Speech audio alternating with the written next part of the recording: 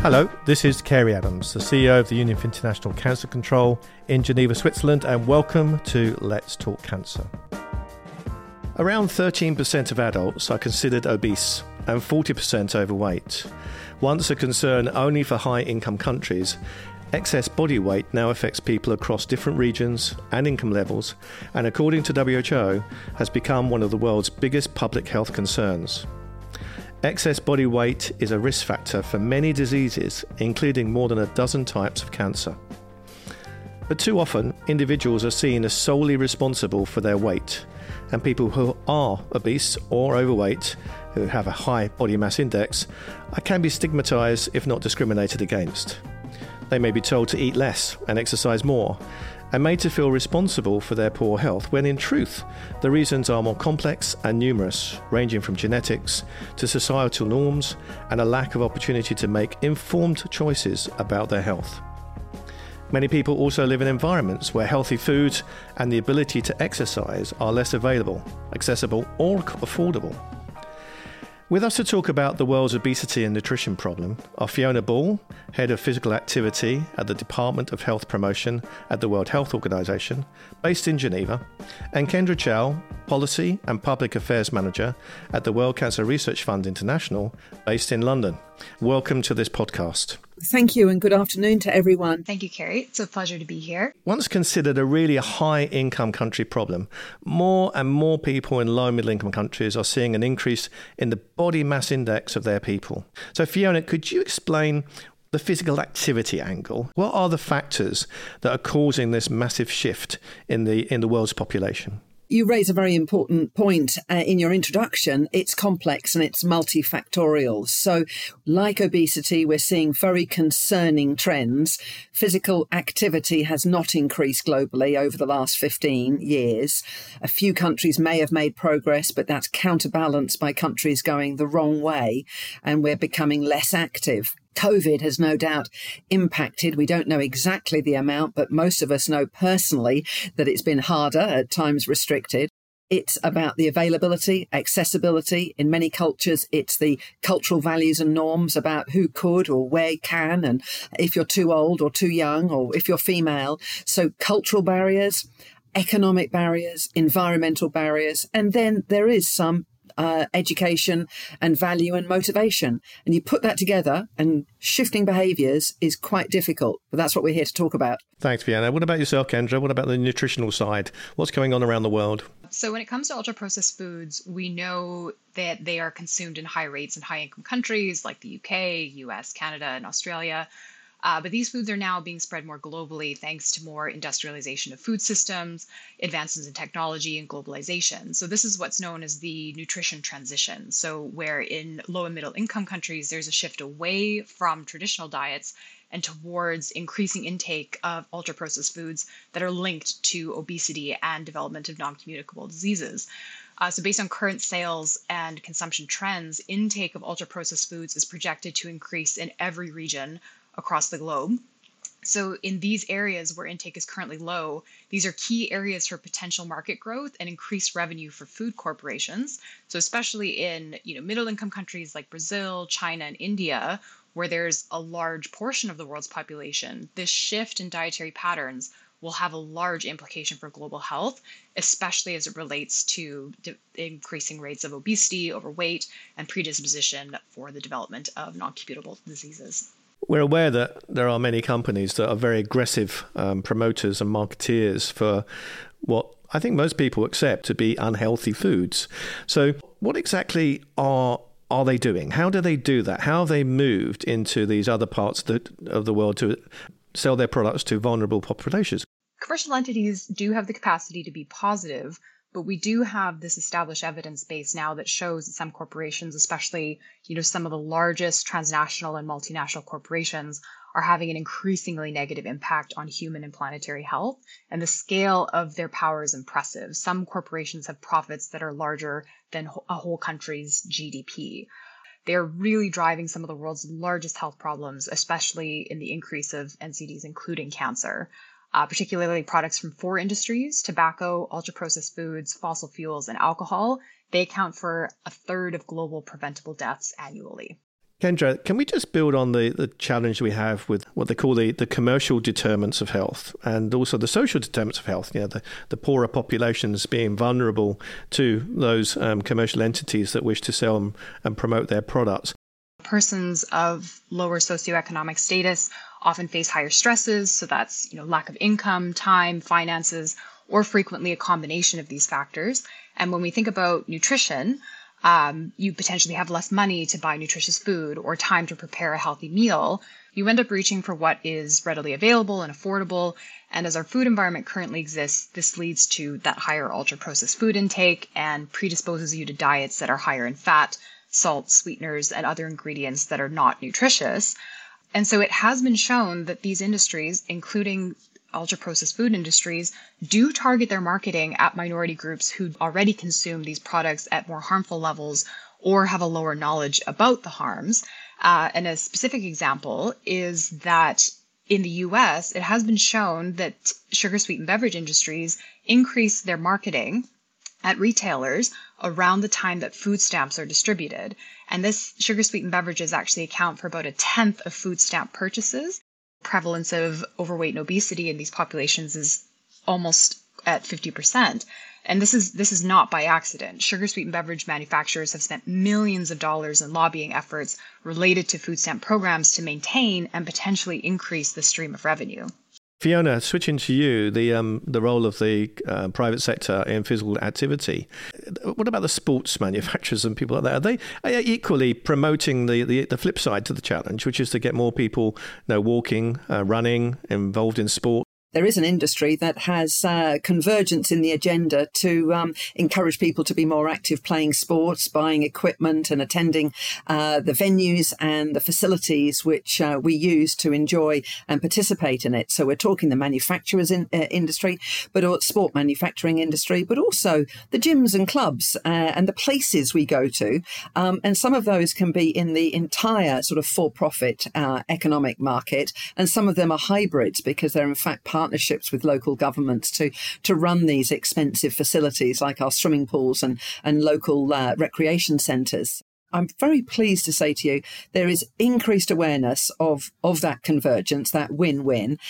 There's also a recognition of needing to do more to get more people participating. So we encourage those who have perhaps relapsed in the behaviour. They were active, they used to play sport, but no longer, and encouraging them to come back. The sport industry can't do it alone, though. WHO has been holding dialogues with the sport industry to encourage that greater recognition of their role. The UN Political Declaration on NCDs called for engagement of all sectors and specifically the private sector as well as the civil society. And indeed, sport was in the SDG agenda itself, a whole paragraph on the value it can make, not just to the physical health that we speak of, but mental health, promoting good mental health. And then through physical activity, and I give the example of walking and cycling, we can contribute to some of those other agendas like air pollution and climate change. And Fiona, from your perspective, what role the government in physical activity? Because making spaces available for children to go and play, and have football pitches, and the issue of air pollution in cities. What role can they play? The choices have to be put in place that I can choose to cycle or walk or multi-mode with the combination of bus and train as my needs arise, or I can choose to go to the local community and find a place for walking, playing sport or active recreation. Some of this is influenced by national government, and I think there's always a role for setting the direction, but the actual jurisdiction may well be at a city or even a local government. And we're increasingly moving from talking about promoting to actually using the word protecting, because it's about protecting some of the spaces we have as they're under threat for further infill and development. That can be school playgrounds or the local park being sold off for other purposes. And we want to enable people to have the choice to do the active option when appropriate and when they choose to. We do need to make sure people have the right information, properly informed about physical activity. And let's take, for example, the prevention of cancer. We know the evidence is strong that moderate intensity most people will feel quite comfortable, a brisk walk, a pleasurable cycle, a comfortable swim, or whatever is your choice of activity, is beneficial for preventing. But we have to make sure people have that. Otherwise, they're misinformed about what they need to do, which can be a barrier. They think it's more often higher intensity and leads to unpleasant feelings. And we've got to shift that knowledge so they're informed about this. And again, good information about the benefits across all ages and good information about the variety of ways and settings you can be active. Really good point. And the role of the government in the food and nutrition space, Kendra, is slightly different, obviously. But things like labelling and information being provided on the product itself is one step. But what else can governments do to counter some of the marketing activities or labelling activities of the private sector, whether it is unhealthy foods? It is really important to strengthen the mechanisms that enforce accountability and demand that increased transparency from the food industry. So this involves implementing government-led mandatory restrictions, as you mentioned, the marketing regulations, making sure that they also cover traditional methods that we've seen in print and television, but also these non-traditional methods that are emerging, such as online marketing through social media, all of these new platforms that the corporations are able to use nowadays. And it's also really important that governments take steps to protect children up into and including age 18. Children are particularly vulnerable because companies want to target them for developing their preferences at an early age and even developing brand loyalty. And it's really important to limit their exposure across media and settings. And it's also really important for governments to be very well prepared to counter industry opposition to food policies that they may want to put in place. So these are actions that industry will take, such as political lobbying, engaging in marketing campaigns that oppose this regulatory action, and advertising to the public all of the potential negative implications that could have. And really, governments need to take these steps to avoid industry interference. It is important as well to take a look at lack of political support, lack of awareness or understanding that advertising or marketing is an issue within the government itself, lack of monitoring measures for compliance and enforcement, and new forms of those marketing, as I mentioned. So it's really important to be aware of these barriers at the outset and start to integrate that planning as they implement these policies.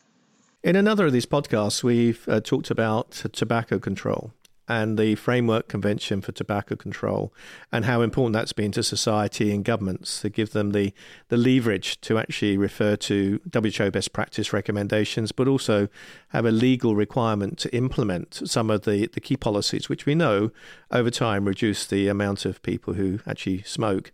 In this space, Fiona, when we're talking about obesity and we're talking about physical activity and nutrition, there doesn't seem to be the same political leverage through a legal vehicle like the FCTC. So in your discussions with member states from the World Health Organization, are you making recommendations, guidelines? Are you getting them to support resolutions? What is it that you can really do to leverage change at government level? You're right. We don't have the lever of the FCTC. In contrast, we have a suite of evidence-based policy recommendations about how to enable, support and protect the places and then the activities that can increase physical activity. For example, physical education in schools. We call for, and it's a policy recommendation. In fact, the set of policy recommendations for physical activity are in the Global Action Plan on Physical Activity, which was developed and launched in 2018 and takes us to 2030 with a 2030 target of 15% improvement in levels of physical activity at the global level. We do, however, within that set, the beginnings of, and I think strengthening, set of regulatory tools and policies and standards. So, for example, in the area of the spaces and places, we are recommending the provision of walking and cycling networks and the design of the street networks and walking and cycling networks to meet standards that will provide the safety that's required. It's not nice to have a safe pavement. It's a must-have. And so we've got to move from just recommending and suggesting to actually requiring. And there's great convergence here because in that area of those regulatory tools and specifications, they entirely align with healthy cities, air pollution reduction, congestion reduction, climate change mitigation, and better places and sustainable environments. So we are very much working within those combined areas and saying these are win-win-win policy regulatory tools we must use. And if you'll allow me, Carrie, we've started to measure and monitor those. Until we start measuring those actions that we are recommending, and we're beginning to count and monitor. And we released our first global status report on physical activity, where we literally counted how many countries are doing the recommended policy actions. Which is super, because at the end of the day, we have to measure progress if we would hit that 15% number that you mentioned earlier. Kendra, so Fiona's activity is going to encourage governments and city leaders to put in cycle paths everywhere. How do we stop them putting drink stops every so often with Coca-Cola being available? How do we stop that? What are the recommendations that you make through World Cancer Research Fund International to governments and leaders of cities, for example, on how they can pursue the right policies that will affect the way in which people can get access to unhealthy foods? A really helpful database that the World Cancer Research Fund International has is our Nourishing Policy database. It's a really fantastic database that has examples of policies that have been implemented globally to address these exact issues from, if it is at a national level, all the way down to more localized levels as well. Because at that local level, it can be, zoning. Are we considering, the density of fast food and convenience stores around schools? Are we considering how many grocery stores that provide access to vegetables and fruits are available? Or have we created food deserts where we only have these fast food restaurants or just general lack of access to healthy foods? And then expanding that all the way up into more national movements where it comes to encouraging manufacturers to reformulate products, as we've seen in the UK with the sugar sweetened beverage industry levy. And also if it's policies that encourage changes in trade, food labeling, that we see all these larger sort of impacts. So it is definitely an excellent database to take a look at for examples of what policies have been implemented and lessons learned as well as successes. I'm sure people will look it up. Fiona, I know we started off this conversation saying that it's not really an individual's responsibility, but in part it is. I mean, I'm sitting here as a 60-year-old man. I could walk back to my flat tonight or jump on my moped, and I jump on my moped. That's a decision I'm taking. So what is it you think we can do to encourage individuals to probably choose the right thing if it is available? The data say, 1 in 4 adults are not active globally, and that can reach, 1 in 2 in some countries. So half of some national populations are not choosing often enough or are not enabled often enough to be active in ways that are convenient and affordable. So we've got to lower the barriers and we've got to provide that motivation. And what we do know is that being active with friends, having other benefits is more likely to keep that behavior change. It's a hard ask to invite an individual to not do what they're preferring to do and go at. So we have to make it the preferred choice. And people prefer being active when it's fun and enjoyable. They feel satisfied, they're rewarded by it, and they feel good. And so we've got to focus on providing those opportunities because that will then create the habit. And from the habit, you can get more physical activity.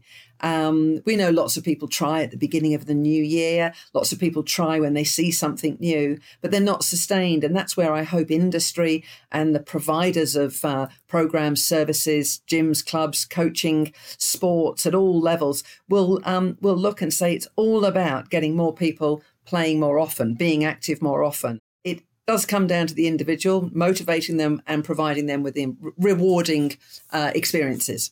You said that there's movement in some corporates in the right direction. Kendra, perhaps I could ask you, we're familiar with a lot of the companies that produce the unhealthy food. Are you seeing companies themselves move towards healthier alternatives, or is that just cover? I really appreciate this question because it perfectly highlights a common tactic that unhealthy commodity industries use. And what the research shows is that we can't rely on industry to self-regulate.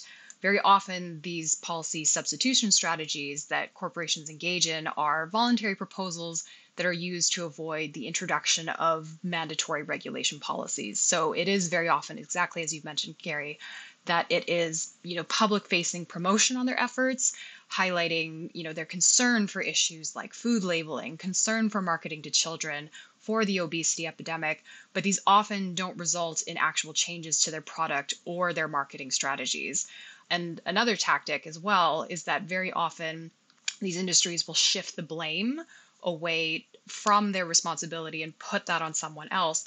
So that's where you will often see, the prime example of Coca-Cola, pointing it's not sugar sweetened beverages that are contributing to the obesity epidemic, but rather a lack of physical activity. So then they pour a lot of money into, promoting sports, sponsoring events, funding research in that area as well. It is always important to consider, is it a genuine improvement, or is it a corporate social responsibility tactic meant to deflect attention away from their contributions to the problem? So, Fiona, it sounds like many companies are moving towards you and looking at physical activity as the way to get off the hook to improve the quality of their food. I mean, do you feel that, Fiona? Do you feel that you're being used sometimes by companies? We certainly have seen across the world the promotion of sport as a tactic by some industries, and we know that sport has used the sponsorship from a variety of industries, but in particular, it's notable some of the food industries, fast food providers are sponsors of sport, community sport, elite level sport, school sport. That is a concern for the very reasons that Kendra has outlined throughout this conversation. It exposes children to the conflicting messages, and it certainly creates the awareness of the product and then brand association. I think there's a success story about eliminating tobacco sponsorship of sport, but there's a long way to go in looking at the other sponsors. But to be fair, there also needs to be a replacement. There needs to be a funding model that makes sport still available. And the biggest barrier at the moment is, where is that other funding source going to be? And replacement through levies and taxes is one way to do that. And I do see a shifting of focus to this area as increasing importance. Let's talk about the future. Fiona, I mean, I've known you for a number of years, and your enthusiasm always bowls me over on this subject matter.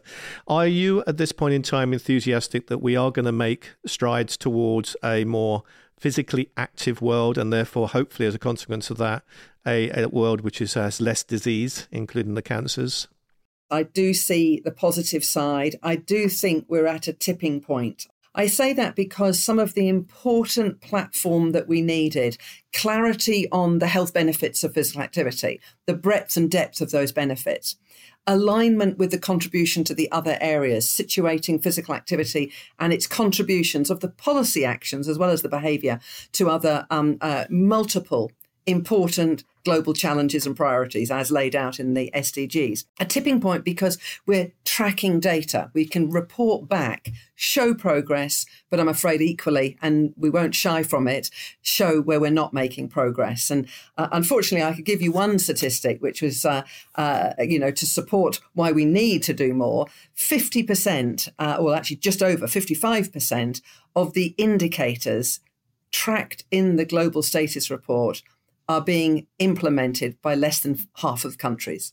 So over half of the indicators, about half of the countries aren't doing them yet. I called this the cup half full report. We've got a long way to go, but I want to finish with that. Optimism is also based on the alignment and the convergence.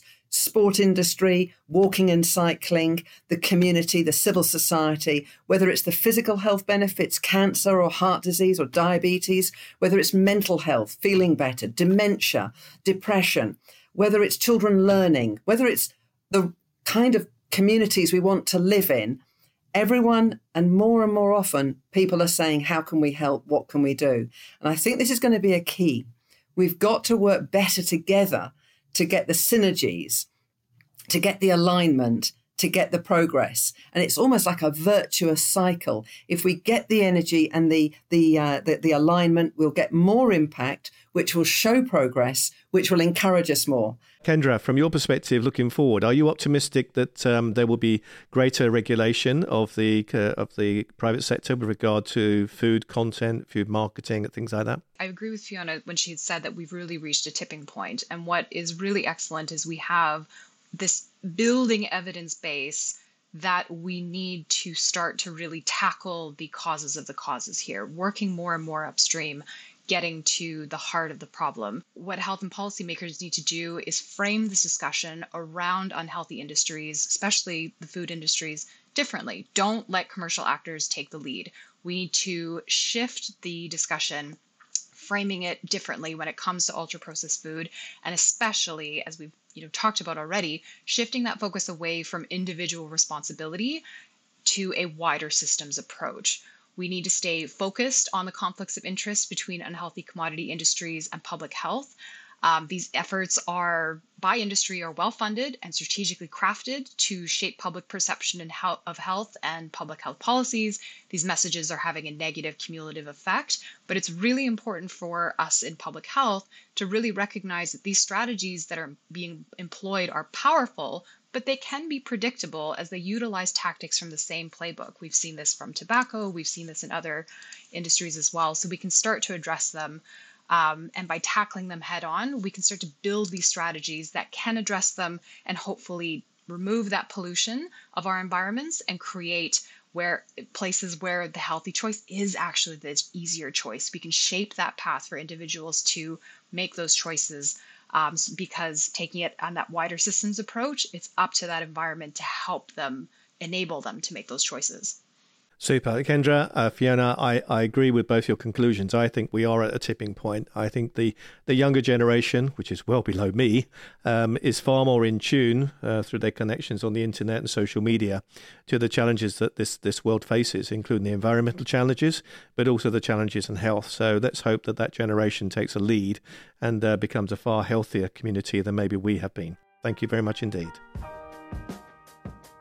Thank you for listening to this episode of Let's Talk Cancer. For a wider understanding of the commercial determinants of health, stay tuned to our next episode on tobacco and alcohol. If you want to know more about the commercial determinants of health, we'd recommend Money, Power, Health, a podcast by Nason Marnie. If you have suggestions, questions or comments, please don't hesitate to get in contact with communications@uicc.org or send us a message on social media.